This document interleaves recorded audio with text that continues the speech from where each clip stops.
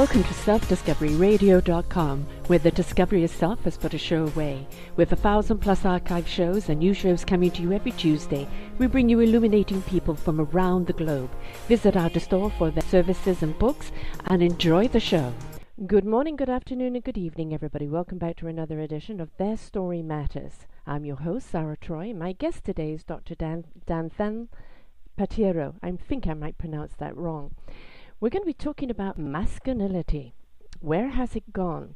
Are we confusing masculinity and a real man with Mr. Macho, misogynist man? What is the definition of man today? And he says, how can you find a real man in high schools, and how can you find a real man on campus?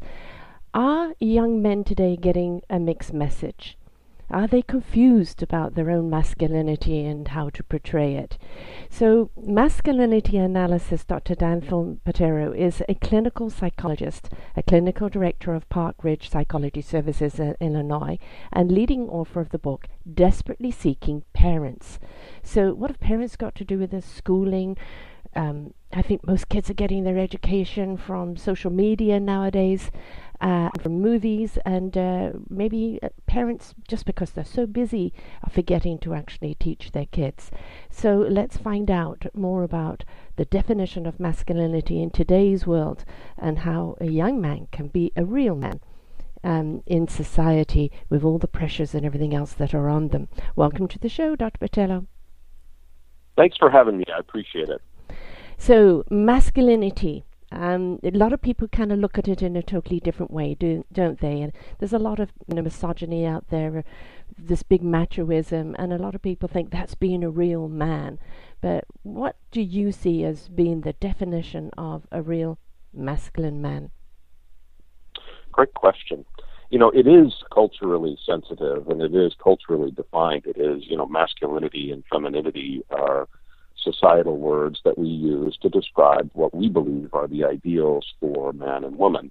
And it has, of course, changed over time. There are certain objective criteria for masculinity and femininity that I think are common threads throughout history. I would say that masculinity is traditionally and consistently, I would say, productive and protective. It is the more resilient and tough physically of the genders. It is the more providing of the genders traditionally, and it is the physically more intimidating and ability to destroy and build of the genders. I think those are two separate things: the ability to destroy and the ability to build and create. But obviously, that doesn't mean at all that femininity, it doesn't have some of those characteristics, but the unique and complementary nature of the genders and the sexes is that men tend to have that a bit more, and sometimes a lot more than femininity. Yeah, when the feminist movement came in, it wasn't about a woman becoming a man. And then you start seeing women in high-powered jobs, and they're kind of dressing like men, and they're becoming like men, and that wasn't the point. The point was looking for equality. If you're capable of doing the job, there should be the same positions open for you, the same salary, the same respect. And I think it got, misconstrued. Would you say that kind of is the same thing happening with males today? Yeah, I would even a little bit with the original purpose of the feminist movement. I go back to the 18th century, Betsy Ross and Abigail Adams and others, at least in the States, who were considered some of the original feminists, at least in America. They were not looking for equality of pay or anything like that. They were looking to be considered equal in terms of power, equal in terms of being valued, and I would suggest that they desperately wanted to be valued for their unique and complementary contributions. So where I think things have gone awry with men and women isn't that we can't do the same things, it's that we haven't done a really good job glorifying, praising, being grateful for the unique and complementary contributions of women. I believe that men had done a much better job glorifying women and thanking women and appreciating women for their unique and complementary femininity, whether that's child rearing or being in the home or taking care of the home or being a part-time worker, plus all those other things, because women are so good at doing multiple things. I think if we had lifted them up in our culture, if men had done a better job of that, I don't think we would have necessarily had a feminine movement that became more aggressive and virulent and angry and felt unappreciated. It was also that sense of there was no ownership of self. Once you were married, you were his property, or you were the father's property. And of course, in some cultures, that's still very much relevant there. And I think women have been kind of fighting for the right to make their own choices and decide their own fate. But as I said, you can see, though, today, a lot with the young men, is because there are so many more women have stepped into their own empowerment now. Do you think it's becoming a little confusing, the message for the men? Is it like demasculating them, where they feel, well, if I open the door for the woman, is she going to be offended? Or if I treat her with respect as a woman, as a man should, is she going to slap me and saying I can do it myself? Do you see that Sure. kind of thing going on? Absolutely. I'll tell you a quick story. When I was writing my second book called Ladies and Gentlemen, that I wrote with Dr. Gina Loudon about the whole concept of what a gentleman is and what a lady is, I did an experiment with my son. We went to two different stores. One was a pretty high socioeconomic status mall in the North Shore of Chicago. Outside, the store was called Nordstrom. And my son held the door open for women for 10 minutes. And not one woman gave him eye contact or said thank you for that. Wow. I was shocked. Yeah. I was absolutely shocked. Then we went to a Starbucks pretty close to our house. Not highfalutin kind of area, but, it's middle socioeconomic status. And almost every woman said thank you, appreciated it, noticed it, looked at me and said, oh, you're doing a great job, and things like that. And it was so interesting to me. My son was confused after this. He didn't understand why women would have rejected this or ignored him after this. And we didn't want to make too much meaning out of it. But we are confused as men. What are our expectations? Are we supposed to treat women as if they are delicate flowers who can't do anything and we have to come to their rescue? The whole machismo thing. Are we supposed to let women do everything on their own because they want to be equal? Is that what equal means? I'll tell you, it is a confusing time for men, all men right now, but particularly for millennials and high school young men. I find that in my practice because I see adolescents and adults, and I see a lot of men who really have no idea what women want. And when they talk about femininity and they talk about feminism, they get really anxious and they get confused. And I see this look of, oh my, what am I supposed to do? And it's really sad. And it's sad because I don't have a solid answer for them, because I do believe that the world is giving them mixed cues many times because there are pockets of women, right? There is no homogeneity in terms of the feminist movement. You have the radical feminists, you have the classical feminists, you have women who have no idea what feminism is. You have people who subscribe to the I just want the strong masculine male macho guy to fight and kill the dragon for me. And so men don't know what they're dealing with, and they're lost. I think a lot of the thing is that the women are lost to what they want too. They do want the dragon slayer, and they do want that door open for them. But there's a mixed message, I think, coming into the women is like, but if you allow them to do that, they're taking away your femininity, because I think the bleed has happened between the extremists, and the moderate. And yes, I'm obviously old-fashioned. I'm born in the 50s, so yes, please open my door. Courtesy goes a hell of a long way for me. And we can split the meal tab. You don't have to pay for it unless you're taking me on a date. yes. If we're just out for lunch, It's not a thing that you have to pick up the bill. But I think what we've gotten here, a lot of on both sides of the table, are just simple courtesies and manners. And I think that's something that's been very, very lacking. And where does that come from? Is it the parents? Is it the schooling? Is it society? What happened to courtesy? Yeah, well, if courtesy is speech, if it is a form of speech, and if we live in a culture where political correctness is so leading the charge, then we're afraid to speak the wrong thing. Mm-hmm. Okay, so for example, if I hold open the door for a woman who is kind of a rabid feminist, and she says to me, "I can hold the door open for myself, thank you very much." And she's going to Starbucks, right? I'm at Starbucks and I open the door. I have several different responses. I could say, "Oh, I'm sorry, I didn't mean to pander or to treat you like you're less than," right? And then I'm agreeing with her presuppositions of what I meant. I could ignore altogether. I could smile and walk away. I could say, "Well, I didn't mean it the way that you intended, and it's really insulting that you would presume that." Mm-hmm. I could fight like that. Or I could say, "Yes, you're right. I'm sure you can do things on your own. I find it ironic that you're going to Starbucks. I bet you can make your own coffee, but here you are." Right. So the messages are so confusing, and we as men most men, okay, I think the vast majority of men want to uplift women. They want mm-hmm. to serve women, and they want to be served by women. They want a mutually beneficial, a mutually loving relationship where everybody's happy, okay? The vast majority of men.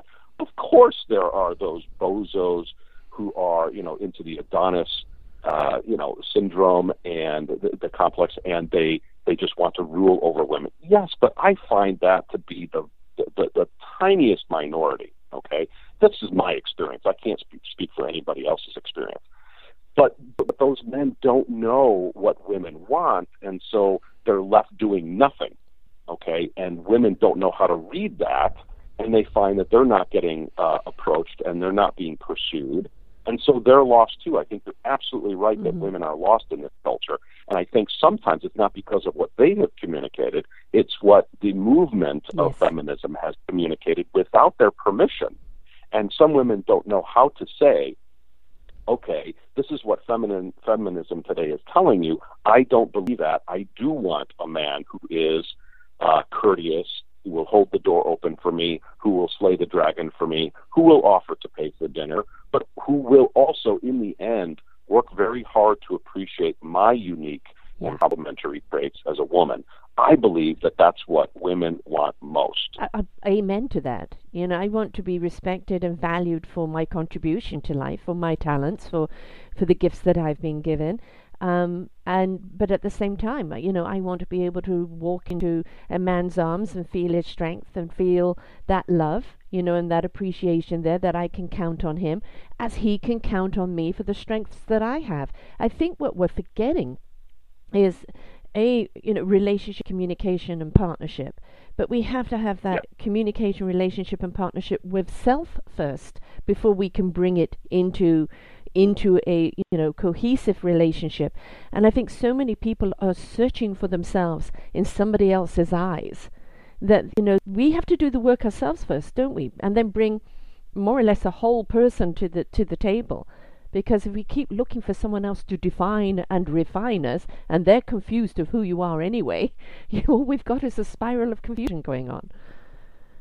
Right, absolutely. It's almost like shaking hands. If one of the hands is flimsy and can't connect, well, you're not going to have a very good handshake, right? Mm-hmm. In any kind of relationship, yes, you do need to be well-defined and to be able to communicate lovingly but firmly who you are, what you believe in, what you need and want, in order to get what you need from the other person. I'll tell you a quick story. I've been married for almost 19 years, and I have a great marriage, but we also have our ups and downs, and one of the downs came right when we got married.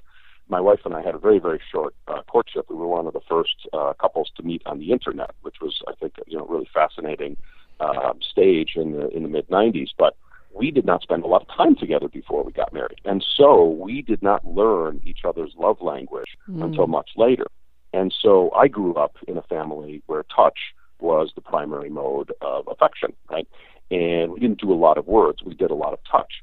And so I was used to touching in order to show love and affection. And my wife did not grow up with that, and so that wasn't meaningful to her, and it was almost annoying to her. So when we would go to a movie or something like that, and I'd put my arm around her, I'd touch her leg or whatever, she would not quite recoil, but I could tell that it just wasn't meaningful to her. And I felt so insulted because I was giving my best to her, and we didn't communicate in the first couple of years that, hey, that's just not doing it for me, and here's why, and here's what I really want instead. And it took us a while to kind of get going. Luckily, we were patient enough, and we loved each other enough to wait for that stage. And we got there. But boy, if men and women can't do a good job of saying, hey, what I really need, the end result is that I need to be appreciated for my unique and complementary traits.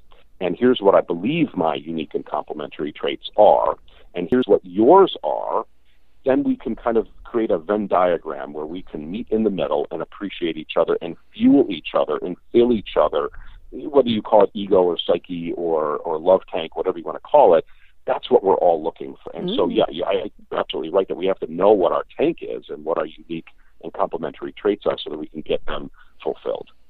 The one thing I've noticed in society is, inside a woman is a little girl just waiting to be loved, and inside a young man, for all the appearance, is a little boy just waiting to be approved of.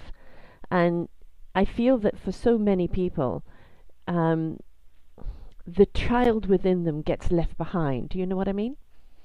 Yes, yeah, absolutely. And I see that all the time.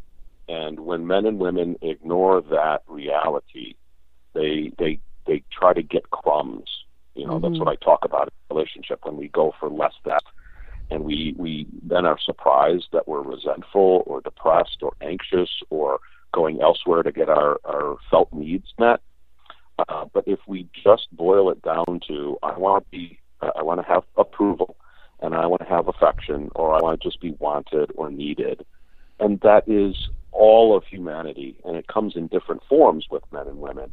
But you're absolutely right. I think if we peel away the superficial layers, I don't need my wife to be impressed if I make a lot of money, or if I'm super tall, or if my muscles are big, or if I can bench press 600 pounds. That's not what I really want. Deep down, what I really want is for her to say, I approve of you, I'm impressed with you, I'm so glad that I'm with you, and you are sufficient for me. Right. That's what makes me feel really, really good. And my wife wants to be prized. She wants me to prize her and feel that I'm lucky that I have her. Ultimately, that's what she wants more than anything. And there are different, circuitous routes to get there, but then there are the direct routes, whether it's a physical affection or compliments or, other gifts and things like that. But yes, recognizing that for yourself is the first step, and being able to communicate it to your partner is the next step. Yeah. I always say that we need to place importance upon ourselves, which is not self-importance. Self-importance is derived a great deal by insecurity, the ego, where the importance of self is by, investing in you, becoming that person of your own self-discovery, what it is you need. As you said, the miscommunication that goes on in relationships, and we're not just talking about spousal relationships, business, sibling, parents, friends, because people don't know how to communicate who they are or what they need. Again, a lot of it is, if you speak to what your need is, you're being needy. If you are standing tall in your need and demanding it, you're an egocentric person. It's this political correctness, as you've talked about. I think we're so quick to label people, aren't we? And instead of letting them kind of discover and find their balance and find the whole, it becomes a complete judgment on someone, on the label, and then you're stuck with that because that's their perception. And once they've made that perception, it's hard to move it unless they're open to communicate. Sure. Yeah. You're making a lot of sense here. I'm sure your listeners are used to that notion that that people have to know themselves first, and how do we get known? Well, I really, as a parent of 3 children, I have to foster that discovery of self. I have 3 adolescents: a 17-year-old girl, a 14-year-old girl, and a 12-year-old boy. And it's so exciting to watch them discover who they are, not just what their talents are, whether it's a sport or an art or something like that, but the way that they think, the way that they perceive themselves, the way that they discover their value as human beings. It's such an important job as a parent to lead and follow and watch that self-discovery and to validate it for them, so that when they develop relationships, they know at least somebody has said, yes, this is a valid way of looking at the world and a valid way of being in relationship. And so then they can seek people who will be those validators. Okay, we copy what we had as children, right? Yes. And if we had that self-discovery validated, well, it's going to be easy to have a high standard, right? Hopefully my daughter has the high standard when she starts to date, that she's only going to date somebody who will validate her like that, right? Like her dad did. And she won't marry somebody who doesn't give her that eagerly and relatively easily, okay? And then she'll, obviously, if she has those high standards, well, then the man is going to have to become that, and hopefully he's had that from his parents as well, to teach him that that's how he has to serve his fellow humankind, but in particular, a woman of his choice. So many people today are divorced, and I admit I'm one. And, my kids have said to me, Mum, kind of, how the hell did you and Dad get together? So ill-suited. And it's like who we were at the time. And I think we were both seekers. And I think we both thought that we found something in each other that was going to validate us. And, we did it the wrong way. We managed to produce 3 beautiful children, though. And one of the philosophies I always had was the round table, dinner table. That's when any conversation could be had, any subject. And we would address it according to the age, and the topic. And, obviously as they got into teenage years, all teenagers know everything and parents know nothing. But, that syndrome. But it was always interesting to hear their point of view, because if you're willing to learn from your children, they're looking at it in a totally different way to you.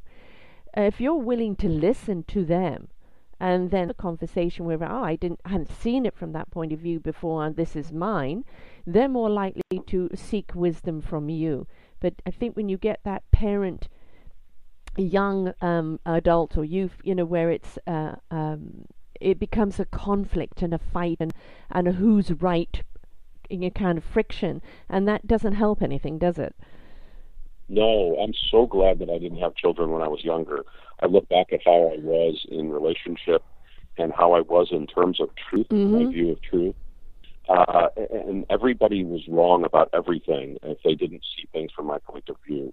And hopefully I've become more gray, and literally and figuratively, and softened in that regard. Age does that to us. People, yeah, exactly. But my goodness, I used to, believe that if you didn't like the same kind of music that I did, that there was something wrong with you. I mean, that was my attitude, in adolescence. And I felt very strongly about it, of course. And now, boy, it's a very different ballgame. And having children will do that to you. Yeah. Because even though I have purposely raised my children with the same philosophy, they are so radically different. Even though I think, and I've tried to parent them the same way, there's no way you're going to parent 3 kids exactly the same way. Even if you have a pretty strict parenting philosophy, which I think I do. But, they're so different. They've taught me so many things, particularly about how to be flexible about the way that I think and how I communicate that. You see, that you've just said a very key word. They taught you. I think what parents forget is we're custodians of these children. We don't own them, not our property. They're our responsibility for a period of time in their lives where we water and we nurture and we guide them to be the best that they can be in life. And if we're willing to be taught by them, we become better teachers. And I think there is still this divide where I'm parent, you will do as I say because I've said it. And they dismiss the children and they dismiss the voice. And I think this is where the little boy and the little girls happens, is where nobody's hearing me. Nobody's giving any validation to what I have to say or what I have to think. And I think this is where they, as adults, they go seeking, looking for, as we said before, that approval for someone to hear them and validate their opinion. If we did it as children, they would grow up a lot more confident, wouldn't they? Absolutely, and that kind of segues into the whole feminist issue, because if you're not getting that need met of validation as a young person, well, where are you going to get it? You're going to get it either from crummy relationships with the opposite sex, okay, in the dating world, or you're going to try to get it through your career. Okay, but you know, our careers should not be. This is my personal point of view. Your career should be filling, you know, that huge void of validation. Yeah. Okay, I understand we get partly validated from what we do with our work. Right. Okay, but we shouldn't have children so that we can feel validated. I shouldn't strive to be good at what I do so that I should feel validated. Okay, work is not supposed to be for that. And so many people are just starving to death for that kind of interpersonal human, you know, connection and validation, and so they're just going like crazy to get it in ways and with relationships that just won't feed that. It's impossible. Well, you see people, which happened in my relationship. I was looking for someone to kind of love and validate me for what I do and have, which wasn't mainstream. And, you know, I married somebody who was, you know, I think a family of 8. And, you know, he was looking to kind of be loved and validated because he was, you know, overshadowed. And so you had two needy people that were both looking from each other and unable to give each other because we were both too needy. And so many people get drawn to people like that, don't they? I mean, I take full responsibility for the breakdown in the marriage as well. But we have to be careful of why we choose a partner. So many people think, well, when I'm Mr. and Mrs., it will be all right. Right. I'm laughing because I know personally and professionally that that's not the case. All relationships are hard work. Yes. Very hard. And they must be sustained.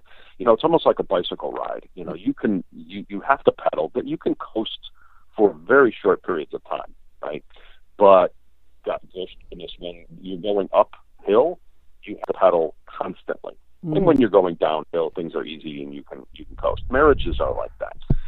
But most of the time, you do have to pedal. You have to prioritize the other person's needs. You have to prioritize your needs, and to be able to speak them, so that you can get what you need, and not just what you think you need. So, I believe that young men and young women are so lost today in terms of what's expected of them that they are making it up on their own. Yeah. And you mentioned social media at the very beginning.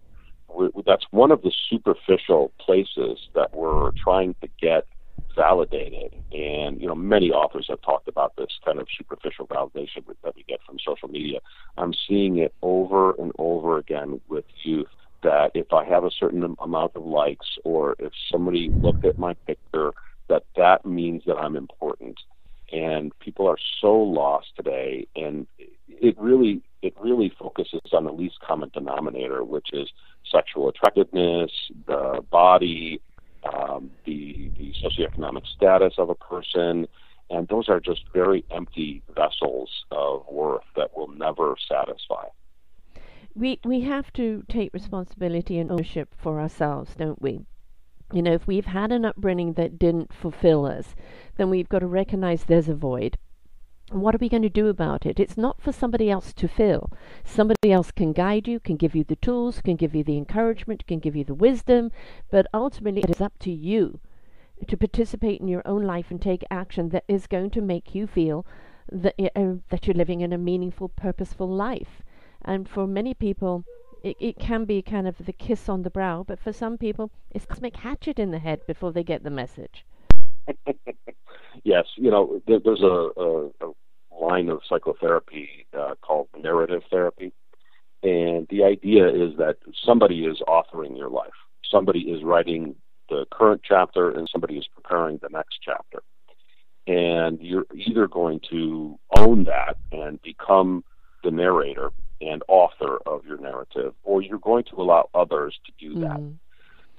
And teenagers are notorious for both letting others write their narrative and denying that others are writing their narrative, right? How many teenagers are going to admit that peer pressure is too easy to succumb to, right? It is teenagers will gnash their teeth before they'll say, you know what, I'm really making these decisions because I want to be popular, and otherwise I don't think that I would be loved or accepted in the group, which is my primary need.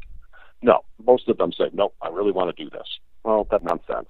So many of them are doing things that they wouldn't otherwise do because they desperately want to be liked and loved and accepted into a group.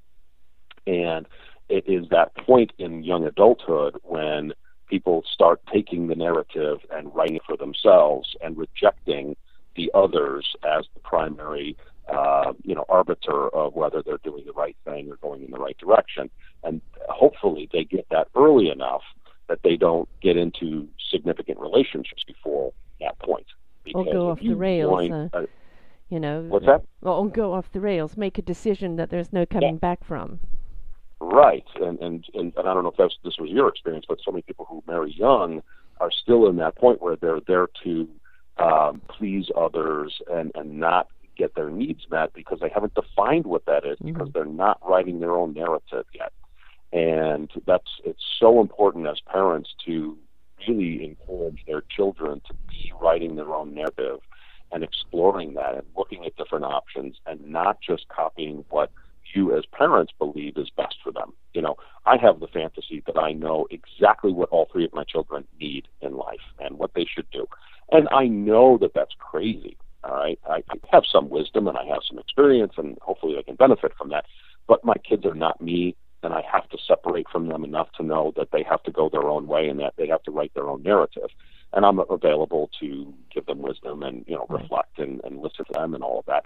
But my goodness, parents who are authoritarian oftentimes just try to put their own template of how life should be onto the child, and the child will copy it, being dutiful or out of fear, and then discover too late often that that's not their narrative. And then they have to rebel and go in a difficult place, and it creates a huge chasm in relationship. I mean, I know so many people, and I have to admit they are kind of from more ethnic backgrounds, where they've gone on to become a doctor, where they hate medicine, or they've gone on to become an engineer. They've gone on to become something else because the parents wished it. My children are half Chinese, and there was this kind of expectation that someone should become a lawyer or a doctor. Well, in their family, there's only one doctor, and everybody was more kind of into the entrepreneurialism, more onto that side of it. But there still was, well, I want them to do this and I want them to do that, and that's only because of the status quo. That's where the respectful job was, right? Instead of actually looking at the gifts our children have, we can see very, very early what their talents are, can't we? We can mold them, we can guide them, we can water them. They're going to grow them into whatever it's meant to be. But you can see very, very early what their gifts are. And we really should be nurturing that and not imposing an agenda on them. Absolutely. I agree with that 100%. My eldest is a very, very hard worker, and she's been a gymnast for a long time. And I see her, just being very successful easily. And yet she has written this narrative. She was the gymnast, and she's going to give it up when she's ready. And it has given her such a boost of confidence to know that she is making her own life decisions. Mm-hmm. Now, contrast that with my son, who is 12. And I'll tell you just very briefly, I had a terrible relationship with my father. He left when I was very young, never saw him again after I was 9. And it really solidified for me this fantasy, this deep desire to have a close relationship with my son, and he's going to copy me, and he's going to be like me, and all this. And I had all these fantasies going into parenthood, right? And they're beautiful fantasies, right? Yes. But they're unrealistic. So I have this son. He's very gifted and talented with sports, and baseball is one of the places where, I love baseball, and he loves baseball. And so, of course, the fantasy just exploded in my head. He's going to be the best baseball player in the world, and we're going to, do this together and all that kind of stuff. And I have to really, really be conscious to temper my own expectations of him, that I'm not making him do something that he doesn't really want to do himself. So I've had to be very, very cautious with him and say, look, we're only going to go at your pace. If you're not into this, let me know. And he keeps asking me, so Dad, what would happen if I decided that I didn't want to play baseball again? And he's testing me. Do you really mean that I'm the narrator and the author of my own narrative? And I have to grit my teeth and say, it would be hard for me, but this is your life, and you have to do what you want and what you need. And so you're not living for me. You're living, for your own needs and for your family's needs and for God and all these other things, not me. And so, we have to keep working at that so that he knows that this is his life and not mine. And what a great gift to give. I've had my own battles with my children where, their own conflicts, and of course the children of divorce, etc. But I look at them today, they're 28, 32, and 34. They're living their own lives on their own terms. And they're, I would say, living from the inside out. They have done the outside in, especially my son, trying to get the approval, his natural leadership qualities. And, he teeter-totted for a while, going kind of in a wrong direction. But his consciousness, and he said, even though we weren't speaking at that time, the mama's voice was in there. About being true to who you are, about being authentic, about being the integral. And even though he found it easy because of that pressure to go that way, eventually it was pulled on the brakes on that. No, this is not me. Why am I doing it? There's a bigger voice inside. And sometimes we have to let them kind of teeter-totter on those rails, on the edge of the cliff, and trust that we've given them enough knowledge that they'll know how to pull themselves back. But if they do fall, we can come and stand there and do our parental thing. You stupid idiot, what were you thinking? But at the same time, help pick them back up, because that's what parents do. Yes. Yeah, you touching on something I think really, really important in my work with every patient that I work with, and that's the presumption that we are deeply broken. We are glorious, lovely, and in some ways perfect. But in some ways, we are all broken. We all have foibles. We all have weaknesses. And if we don't accept that and understand that, then we're not going to be resilient when we fail. Okay? I don't know if you have this across the pond or in Canada, but when I was young, sticks and stones may break my bones, but names will never hurt me. Right. Okay? And today we don't have that. We have sticks and stones are really bad, but what will really hurt me, what I can't tolerate, is names. I can't tolerate if anybody has words or thoughts that are unacceptable. And that's where political correctness comes from. And it's a damnable nonsense, because what happens is that we have to control thoughts and words from other people so that we can feel comfortable. Right. That's what political correctness is. Yes. And it's insane, because you can't control what another person thinks, number one. You can try, but that kind of totalitarian way of doing the world, I think hopefully we all know that doesn't really work, okay? Or it results in control and anger and hostility. So I think it's so important that everybody, whether it's parents or people relationships, understand that we're all deeply imperfect. We're going to make mistakes. And if we can tolerate imperfection, then we can be resilient and we can make it work. And again, I think it's teaching them their boundaries, and I think if this is something maybe that we weren't taught growing up, the boundaries of when to say no and stand tall in that no, when to say yes for the right reasons, knowing how far to push yourself and when you're not willing to go any further, and how to back out of something and not get pressurized. Those are all learning curves that we're going to learn through life. But I think if we can get it in our kids early, where they can learn to trust those instincts. Like my son was encouraged to go on this big, huge rope swing over this ravine. And he had this instinct beforehand, I shouldn't do it. There's something saying I shouldn't do it. And a guy said, well, my girlfriend can do it. What are you, a wuss? Of course, he got up there and did it, lost his footing, ended up rolling down this embankment. And when he woke up in the water in the ravine, his leg was behind him. He'd snapped it in two. And it was a great lesson for him, a painful one, a very painful one. A great lesson to him that those instincts in there, that voice in there, has an intellect of its own. And we must give it credence. We must stop and listen to it. Sometimes it has no reason, but if it's strong enough, there's always a reason that's going to show itself. But just listen to it. Sure. That's so interesting because I see value to being pushed to do things that we're not comfortable doing, right? Mm-hmm. And yet there's that balance of, okay, I have to have a solid boundary of places where I can't be pushed, right? If there's something about safety, obviously we shouldn't be pushed to do something that we intuitively know is unsafe, either relationally or physically or medically. But then there's okay, how are we being pushed to greater heights? I mean, would Thomas Edison have done the amazing things he did? Would some of the great inventors have done things that they, did without being pushed by other people to do the uncomfortable things, right? And I know for myself, I've had to be pushed to do uncomfortable things I wouldn't normally have done in order to achieve. And then I realized, I guess I can do this. I doubted myself. And so there is that balance of, okay, pushing people to the uncomfortable and that being appropriate. Obviously, there's a minimum amount that's appropriate and a maximum amount that's too much in terms of using shame. Right. We don't want to use shame as the primary motivator, but every once in a while, and when you are dealing with a resilient person, that's not necessarily a terrible thing, okay?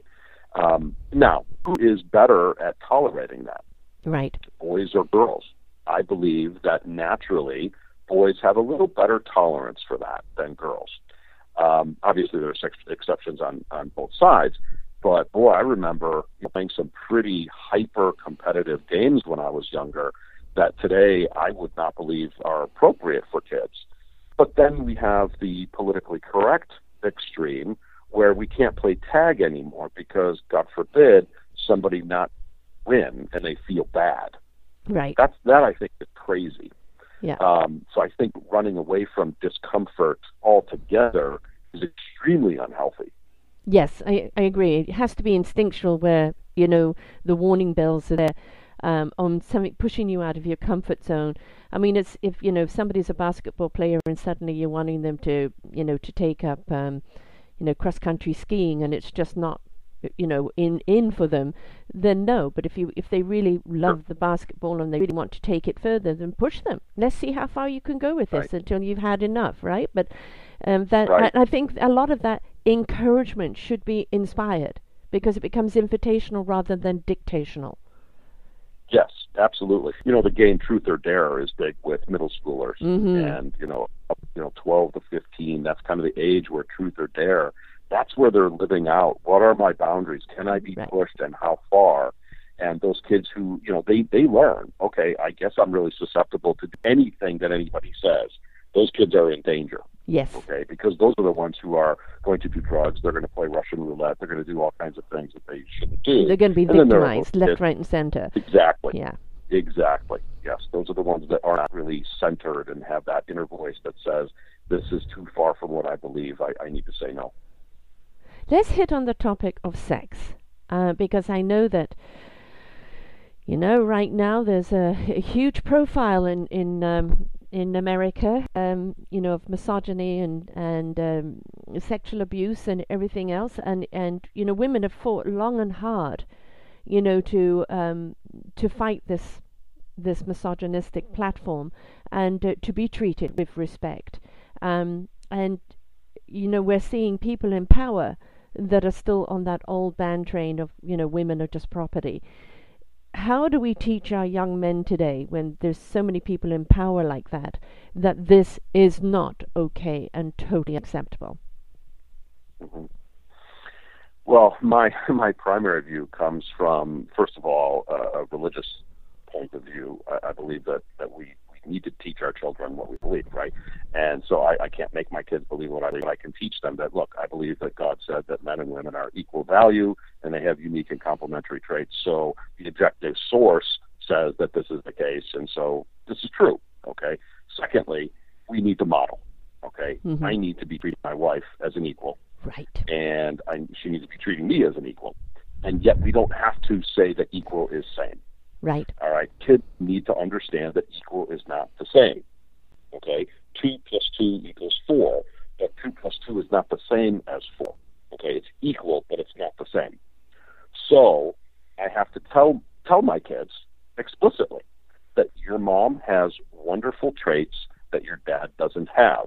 And of course, when I say that these days, my kids are like, well, no, duh, of course. They know that there are things that mom can do that dad can't do. All right. I'm the absent-minded professor. My wife is the extremely organized person who makes the household run.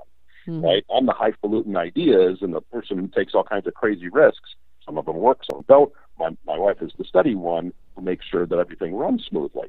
And those are both really important. Yeah, they're good yin and yang. Mm-hmm. Yes, without either, we would really not get very far. Right. Okay. So, but they're equal contributions that have equal value, but they're not the same. So, similarly to my kids, all kids ask the question, "Who's your favorite? Who do you love more?" Mm-hmm. And I have to say, well, all three of you. And it's not just a cliche. You all are I love you equally in terms of value. The amount of love that I have for all of you is the same, but I love you in different ways and for different things.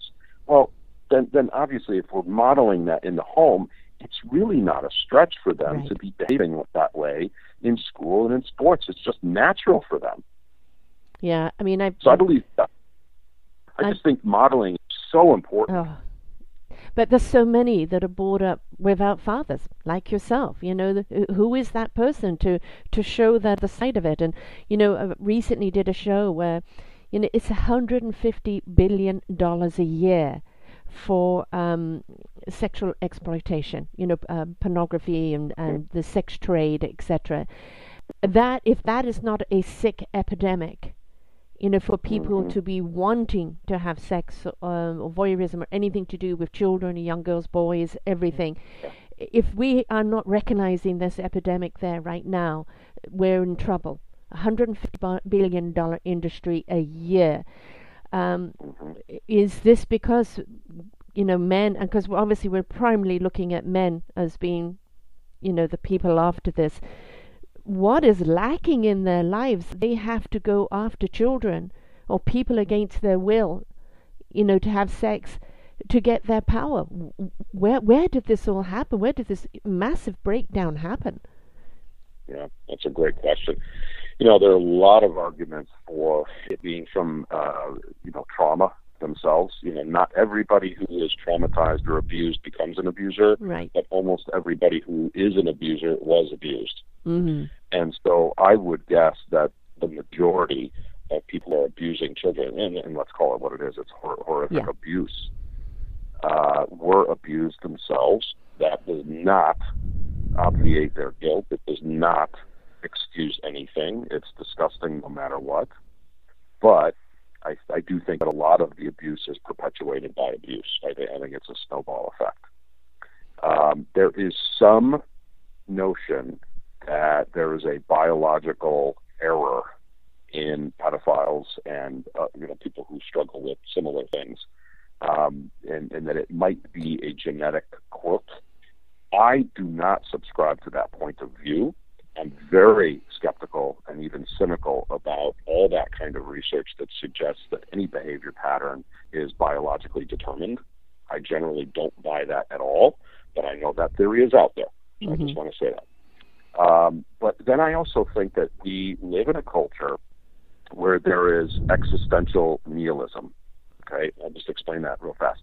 We all who are kind of conscious beings need to figure out what the purpose of life is. How do I feel good as a human being? Why am I here? What am I doing? Okay, that's the existential question. And you're either to answer that affirmatively with something, whether it's religion or kind of an individual spirituality or something, okay? And if you don't answer that sufficiently, you're going to become either skeptical or cynical about life.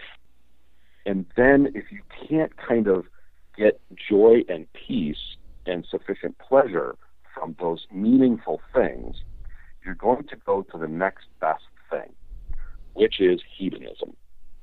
Okay? It's the search, the kind of chronic search for pleasure after pleasure after pleasure. kind of swimming in that dirty pool, the possibilities almost are endless. And I think that so many people who are struggling with it or not struggling with it are really kind of in a sick, twisted hedonism. And it's based on this existential nihilism where there's no meaning to anything. And there's clearly no lid or no stopping. There's no threshold beyond which a person will go. It's a new form of addiction, isn't it? Absolutely it is. Yeah. Yes. There's a dopaminergic rush. I'm getting away with doing something that's extremely naughty, and that gives me a rush, and I become addicted to that. And for me, it's sweets. That's my drug. And I know I shouldn't do it, and I do it, and I feel good for temporarily, and then I feel bad immediately afterwards. And I know I shouldn't do it. That's part of the draw. And so I understand some of the draw to the naughty type of behaviors, which is where I think we have this explosion also in kink or fetish-like phenomena. It's not just the dangerous stuff. There's the relatively safe, kink phenomena going on too. I think that's some of the draw too. And again, if you can't have sufficient joy and peace and pleasure from the healthy and the ideal, you're going to go for crumbs. Right. And of course, what they say is pornography is the trigger. They start off with the pornography, and then it doesn't become enough. They want the real thing. And then it becomes so out of control, that addiction, that high, that need. So, they would love to shut down pornography because, of course, all of this escalated with online porn. And this is what has made it really, grow to the extent that it has. Again, I think we go back to that responsibility of self, of your own choices. As you said, it's so easy for them to say, well, I was abused. Well, if you were abused and you knew the pain that you went through, why are you imposing it on someone else? You are abstaining from taking any responsibility for your own life and doing the work necessary to reprogram and, change and make the choices for yourself that are better not only for your own life, but for the mankind and people around you. We can't escape that responsibility, can we? No, what you were just doing there was narrative. You were creating a narrative of what happened, what it meant, and recognizing that creates a crossroads where you can go left or you can go fork in the road. Excuse me. You can go left or you can go right. You can succumb or you can overcome. Right. That's a narrative. Yes. And some people are just not inclined to pay attention to their own narrative. Right? It's almost like they're just on a treadmill. They don't even recognize that they're walking. Right. Okay? Versus the person that's paying attention to their feet and saying, oh, I'm going in this direction. I guess I could go in a different direction. So it's the self-awareness, it's that self-consciousness, I think, that is the primary variable between people who can overcome their past and people who succumb to their past and just reiterate, and they just capitulate to what happened to them. I mean, there are some people that are drama-based. I call the CNN effect, take a pimple, make it a volcanic eruption. And there are some people that are just drawn to the drama. And it, they're like a rubber band. You stretch them, snap right back to that drama. And it seems to be their makeup. And, it's the drowning rat syndrome.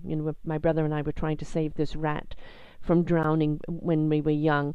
And we kept running and chasing it away from the water. And then the moment we thought we'd saved it, back into the water it went. And there's some people, that's their journey in life, right? This lifetime they've got to drown, whatever message it is. But I think the more you try and feed people who are the dramatic, the more they soak it up, the attention. So it's at some point it's got to be, I am not going to feed this. You're on your own. And if they're tilting on the edge of that cliff and they choose to fall over, that was their choice. But sometimes you have to play hardball, don't you? Right, and that's what I do in my work. I hopefully, I lovingly but firmly point out their blind spot, that they are walking through life blindly, just redoing what was done, doing the same thing over and over again with the same result, which, some people call the definition of insanity. Yes. And to point out that there is another choice. And some people look at me like, I have a second head. What do you mean? There is something different that I could do? Yeah. I could escape this. I could change the way that I believe about myself based on, my parents' divorce or being abused or whatever it is. And the answer is a resounding yes. Take the pen in your own hand. Write your own chapter. Right, but psychospiritual pain often blinds you to your own agency. Yeah. And so I have to be compassionate. And so, okay, so you have a blind spot. You can't see your blind spot when you're driving. It's not because you don't want to see it. It's because you're blind to it. And sometimes abuse and other things can make you blind to reality and a different perspective. And I understand that. But so it is our job as loving human beings to point out other people's blind spots when we are invited. Okay, right. It's when we're not invited that people push us away and they think that we're obnoxious. Yeah. Take the horse to water, right? It's only when they're thirsty they'll drink. Exactly. Or they'll die of thirst. Again, we have to realize we can't save everybody. We can only save those that are willing to save themselves. Yes. Right. So, a hard one to do. So, tell us a little bit about your practice. And obviously how people can get hold of you, but kind of some of the things that you do there. Sure. Well, I started the practice about 13, 14 years ago because I don't believe in the medical model. I was in a private practice with some lovely people. Everybody was being diagnosed, and everybody was being referred for meds. And I don't see people being healed with that point of view. So I don't label people. I don't think that the labels are helpful. I think it actually robs people of self-agency. So I started my own practice where we don't do that, and we don't recommend meds for children in particular. I'm also libertarian when it comes to meds, so if somebody wants to take meds, I don't judge them. I just, privately believe that it's not the best for them, and I'll walk them through that and accept that without a problem. But I don't think that that's where real healing comes from. So some people call it holistic. That word works for me. I call it more integrative. So I really focus on other options and seeing people as the primary agent in their own healing, which I think is really important. So I work with children, adolescents, and adults. I really love working with all those groups because I find human development just absolutely fascinating. And we've really grown tremendously in the last 5 or 6 years. We have 10 people at one location and then 5 clinicians at another location about 30 minutes from us. And we do marriage therapy. We have a couple of yoga therapists. We do play therapy and that. And it's just such a privilege working with people and seeing their hearts and minds open up to what they're capable of. Yeah, we really are awesome human beings. And, the one thing we're doing these shows here on Self-Discovery Radio, the amount of people that have found their courage and their strength to overcome. And in some of the things they've had to overcome, it's like, could I? Faced in that situation, and yet here they are, and they've found their meaningful purpose in life, and now being of service to humanity, and being grateful for the experience that they had, however horrific it was. And it just shows the strength and the tenacity that we have. And I think as human beings, we sell ourselves too short, because we are so capable if we're willing to step up to the plate and be, self-discovery. Take that journey and discover exactly what you're capable of, and stop telling yourself that narrative all the time. I can't. You have no idea what you can do until you choose to do it. That's true. Absolutely. So how do they find you? Where are you located? Do you do anything online? Is it all in an office? It's all in my office. Yeah, I do phone consultations sometimes too. Particularly if people, can't find a clinician who works without medication. But I'm pretty close to O'Hare Airport, just outside of Chicago. You can find me www.prpsych.com. P is in Paul, R is in Robert, and then psych.com. That's my website. And you can also find my parenting book, Desperately Seeking Parents, on Amazon. Excellent. Well, it's great to see somebody who is addressing something holistically, because we have become such a drug world. Kids on Ritalin and It's, oh, they're playing up, they must have ADHD, must have this, they must have that, drug. And, Yes. really all they are is kids that perhaps maybe high active or high intelligence, and they're just not being stimulated, right? So, Absolutely. you know, Absolutely. so, we've got to stop looking at, this band-aid of a drug for everything and start looking at, understanding what it is and why it is, and open up that communication to what we can do about it. And, this, as I said, the drug fits all is not the answer at all. And I think teaching people to communicate, with their inner selves and communicate who they are, why they are, and what they need from life with other people is key, isn't it? Yes, it is. Absolutely. And recognizing that again, I go back to this, everybody is deeply imperfect, and so your imperfections, you don't have to be ashamed of it. So you can be more self-conscious about it and focus on it and overcome it. And don't focus on the things you can't do, right? If you've got a flaw, that's part of what makes you who you are. Concentrate on the things you can do well, and either delegate the things that you can't do well to someone else, or just accept this. I don't do very well, folks, right? But this is what I do well. Yes, strength focus is so important. As long as you recognize that when you have a weakness, it doesn't define you. Right. Exactly. Right? And then I can recognize my weaknesses, either help get somebody to help me with it, or ignore it, or not try to do things that I can't do. But then I also have strengths. Right. And so that's everybody. And when we recognize that we're everybody else, unless you're a narcissist, you're okay with that, and that can be very, very helpful. Right. Yeah, just, start embracing all the possibilities that lie within you and who you are, and stop, sweating that other dictatorial stuff, that, the expectations of life. Because when we try and live up to those, that's where we're going to let ourselves down, right?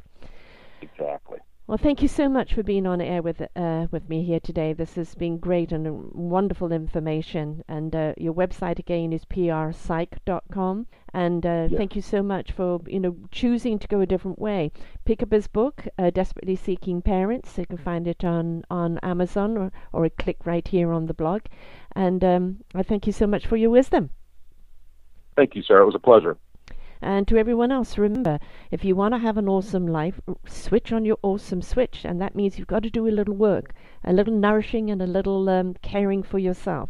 And then you'll be the best that you can be and be able to serve humanity in the way that you're meant to. Until then, folks, bye for now.